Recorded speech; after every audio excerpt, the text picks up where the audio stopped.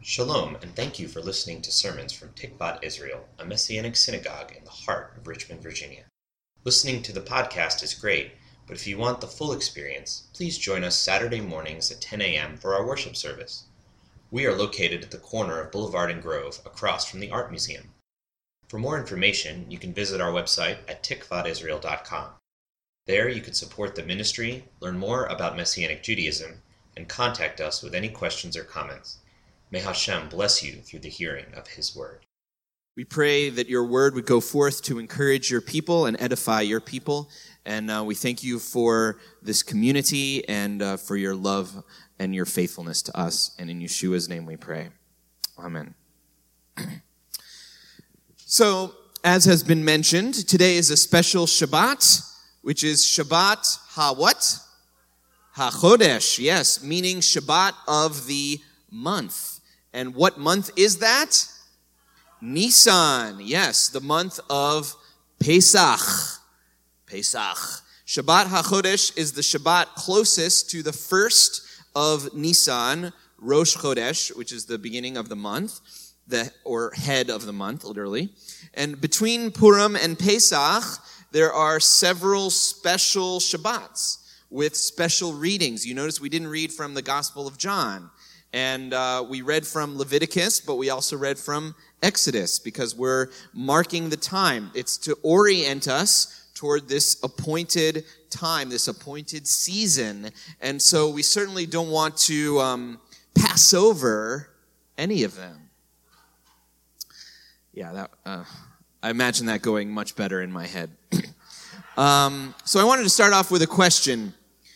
What is the first commandment? And I don't mean the first commandment out of the 10. You know, there's the famous 10 commandments. And I don't even mean the first commandment in the scriptures. I mean, what is the first commandment to the Israelites as a redeemed people coming out of Egypt? Have you ever thought about that? What is the first instruction to them, which is a precursor to the full instruction? Remember, they came out of Egypt so they could do what? Get the Torah. They could get the Torah on Mount Sinai. But there were some commandments before that were sort of leading up to that. What do you imagine this commandment to be? Do you think it's about worshiping God alone? Could be. Do you think it's about remembering the stranger, since we were coming out of Egypt, so we were strangers and slaves in Egypt? Those, of course, are very important primary commandments.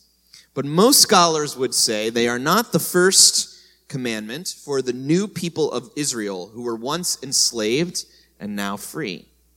This week's special Torah portion gives us a clue found in Exodus 12, verses 1 and 2, which we read earlier.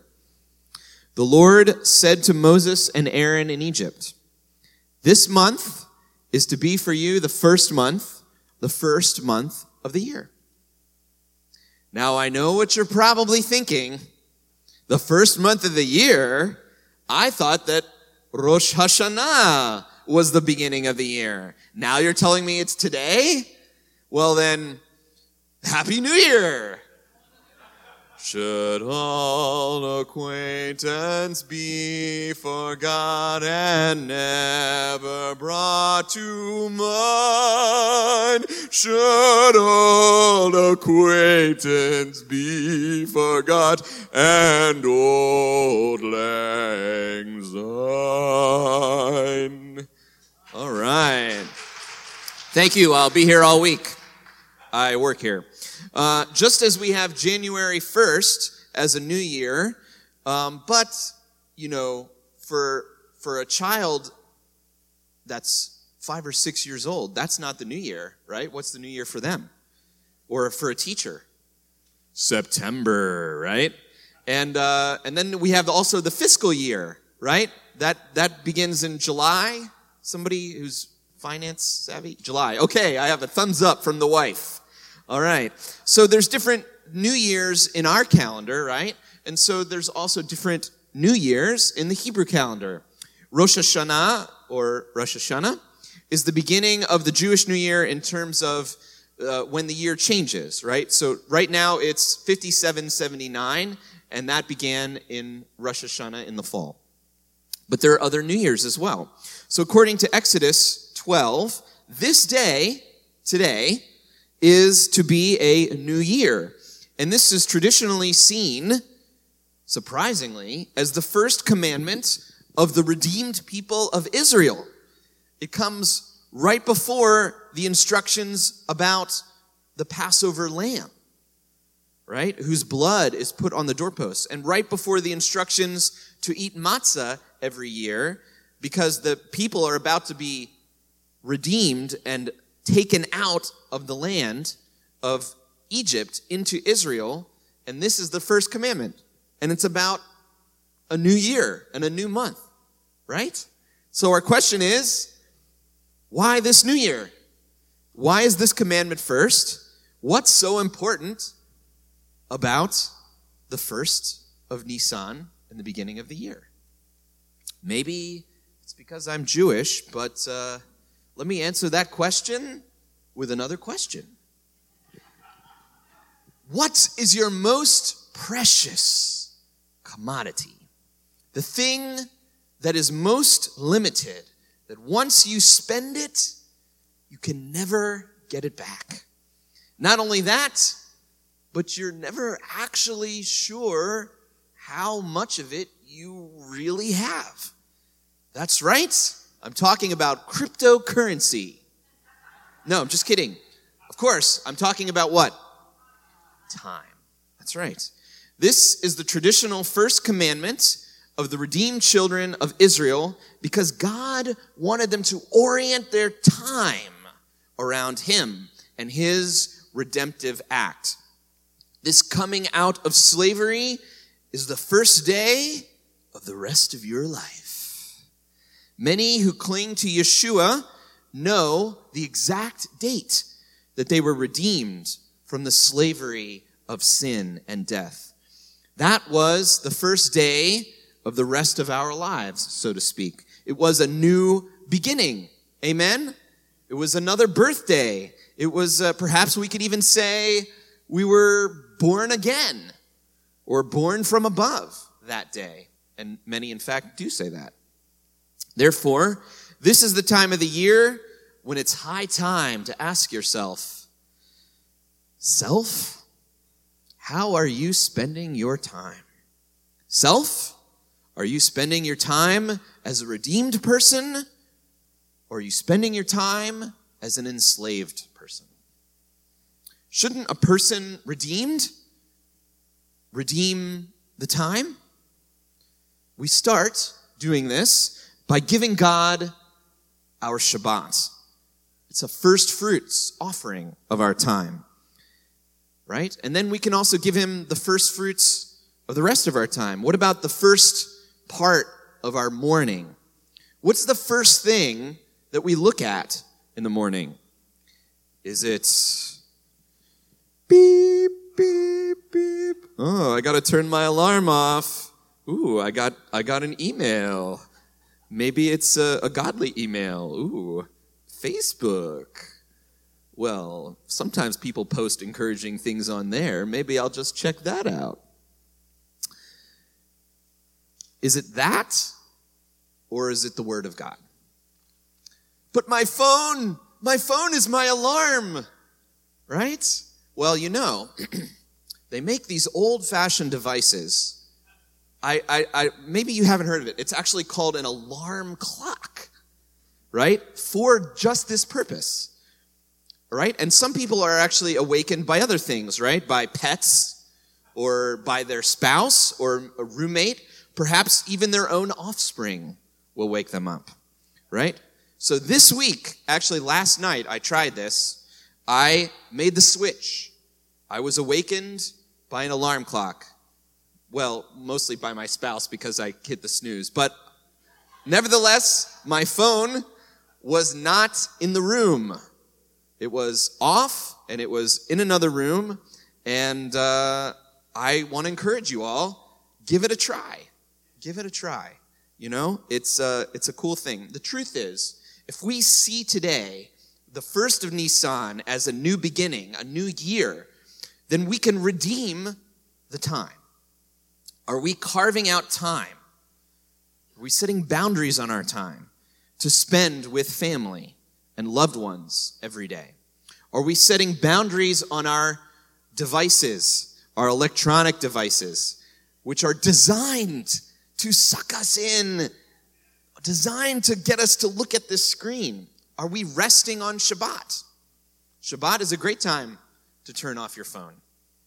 You know, it wasn't part of the idea of the original commandment when God said to rest on Shabbat, but I think it certainly fits.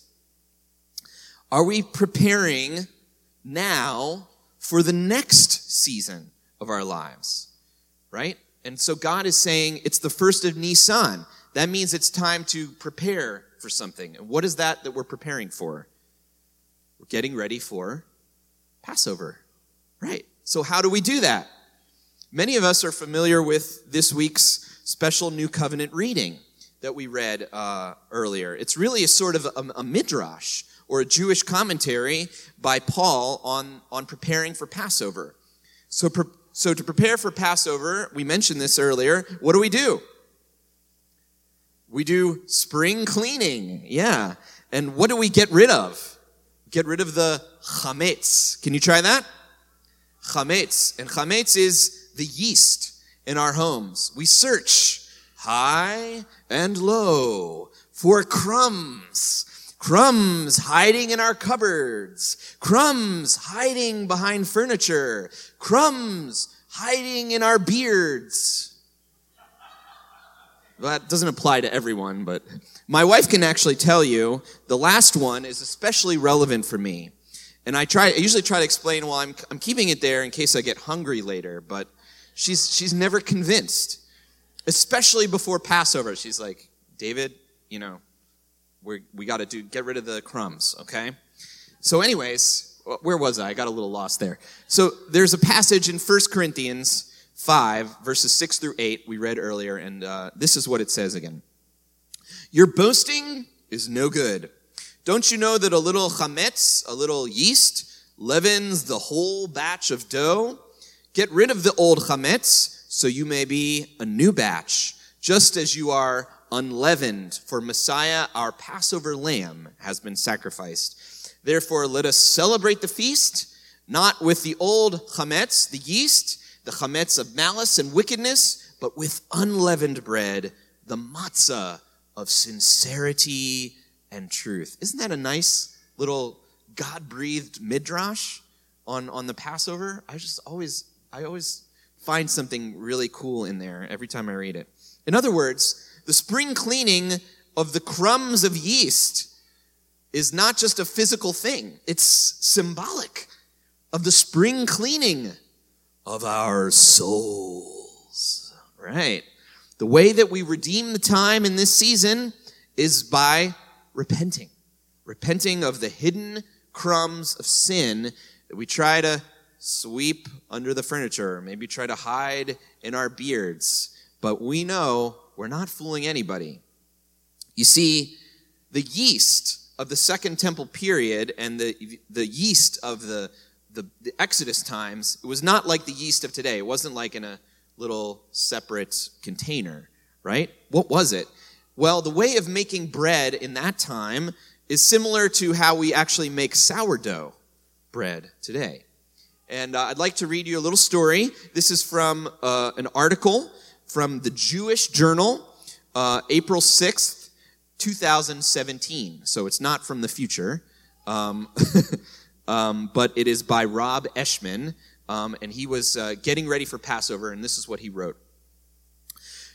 Quote, 2 weeks ago, when the rains finally stopped and the sun appeared in a brilliant blue sky, I took my sourdough starter outside for some fresh air. I sat on the bench in the garden and read a book, and my starter sat beside me. After a while, my wife came out. What are you doing? Reading. No, I mean, what's that? It's my sourdough starter. She was kind enough not to say, you're so weird, but I'm pretty certain she was thinking it. Each week when I make bread, I use the starter. I created it 9 months ago, mixing a few tablespoons of freshly grown local wheat and water in a large mason jar, and setting it aside, uncovered, on my kitchen counter. The next day, I added a little more flour and water. After about a week of these incremental additions, the slurry bubbled and frothed. Wild yeasts, ever present in our air, had landed in the starter and multiplied. Tiny bubbles appeared where the gases formed by the yeasts tried to escape. When I lowered my nose to the jar, it smelled like a tank room of a winery, a really good winery. From that day on, to make bread, I only had to combine a portion of the starter with some flour, salt, and water, stir it into a lump. That's the lump that Paul was talking about in 1 Corinthians. And let it set overnight. The next day, bake it into a beautiful loaf. I do about 10 minutes of work total. Those wild yeasts do all the rest. To replenish my starter, I add more fresh flour and water. Then I set it out again until the yeasts gather and activate. Sandor Katz, the modern-day guru of fermentation, once wrote that he likes to take his sourdough starter outdoors so it can collect the various local yeasts that may or may not make it as far as his kitchen counter. The Los Angeles forager Pascal Baudard said that he often takes his sourdough along with him when he goes for a walk in the woods. I figured I would do no less for mine. You know, you can be friends with your starter, I guess. I don't know what he's saying. I started making sourdough bread in college. My first job as a junior was turning out 10 loaves each day for a local bakery. It has a pure taste, simple ingredients, and the probiotic fermentation makes the bread more digestible and better for you. Most other bread tastes cottony and dry to me. But our ancestors ate sourdough bread because they didn't have a choice. This is how bread was made. If you want to know why the Israelites couldn't wait for their bread to rise, it's because natural leavening takes a long time to do its work. Until two Hungarian Jewish immigrant brothers named Charles and Maximilian Fleischmann, came up with a commercially produced yeast in 1868, all bread was based on starter cultures like mine. First time I read this, I was like, oh yeah, Fleischmann, like Fleischmann's yeast. I get it. A little light bulb came on. To keep a starter culture alive and healthy, you must feed it daily. Keep it at a comfortable temperature, protect it from contamination, and occasionally nurse it back to bubbly life. What I'm telling you is that, yes, I have an I-thou relationship with my blob of sourdough starter. I'm sensitive to its needs. I feed it, and it nourishes us. And now comes Passover, when we are commanded to forego any leavened thing. In our kosher home, that means all yeast products, all flour, anything with leavening must go. I would ask my wife, the rabbi, if that means the starter too, except that I already know the answer. Aww. After nurturing my baby for 9 months, I figure I have to use it all at once or toss it. As we say in Venice, this bums me out. I ask that age-old question of an inscrutable God, why? Until you actually make bread like your Israelite ancestors did, it's hard to understand what lesson there is in prohibiting leavening. Israelite slaves escaping Pharaoh's army didn't have time for their bread to rise. The Passover liturgy tells us, and I would add the scripture also tells us. Remember, you were once slaves, so don't eat bread or anything remotely like it. That's the reason the rabbis always give us. It's right there in the story. I turned for answers to my sourdough expert, or Rabbi Sandor Katz. He says, I vaguely understood it to be a metaphor for remembering a time in exile and in transit without a place or time to let the dough rise, which of course would also imply no place or time to let the grape juice ferment, or grow grapes for that matter. He emailed me back. But I wanted more. I assumed there must be some reason for the reason. Why, of all the things that the Jews must give up for 8 days, God picks yeast? After all, did the Israelites have time to bring their oxen or wine barrels? Why not meat or sugar or other things that other religions commonly prescribe. We would nod our heads, oh, that makes sense. But why yeast? I've never come across a religion that places prohibition on leavening. If I was going to have to say goodbye to my beautiful 9-month bouncing baby starter, I needed to see the deeper meaning behind it. And precisely because of that starter, I do. Until you actually make bread like your Israelite ancestors did, it's hard to understand what lesson there is in prohibiting leavening. But starting at my starter, I've come up with 3. First, sourdough culture is a very human enterprise. Humans manipulate nature to make bread. It takes culture to culture. But for the 8 days of Passover, we step away from what humans create and we sit down to what God created. Eggs, meat, the first greens. We eat what's fresh and new and pure. Even more reason those processed Passover foods are heretical to this holiday. The earth that was dead in winter has come alive in spring, and we had nothing to do with that. Enjoy it, marvel in it, understand it. Second, baking takes time.